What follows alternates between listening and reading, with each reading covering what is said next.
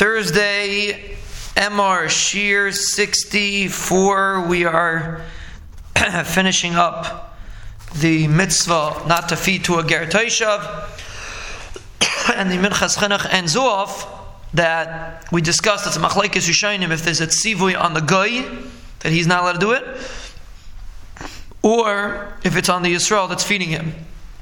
So the Mitzvah4Life brings another nafkamina if there is an isser shaloi kederech achila, meaning if you eat it, not a normal way to eat. If it's a tzivui on the guy, so by the method of eating is only given to Yisrael, not to Bnei Noach. So therefore, a goy is muzhar even shaloi kederech achila, and therefore, if he eats a shaloi kederech achila, he would be over.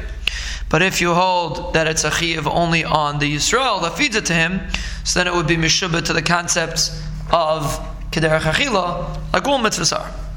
So basically, bottom line, the Mitzvah4Life says that this isser to feed the carbon Pesach to a ger or a ger Toshav, we're not talking about a regular ger, we're talking about a guy who's a ger Toshav, is basically machlekes Rishonim what the essence of this mitzvah is.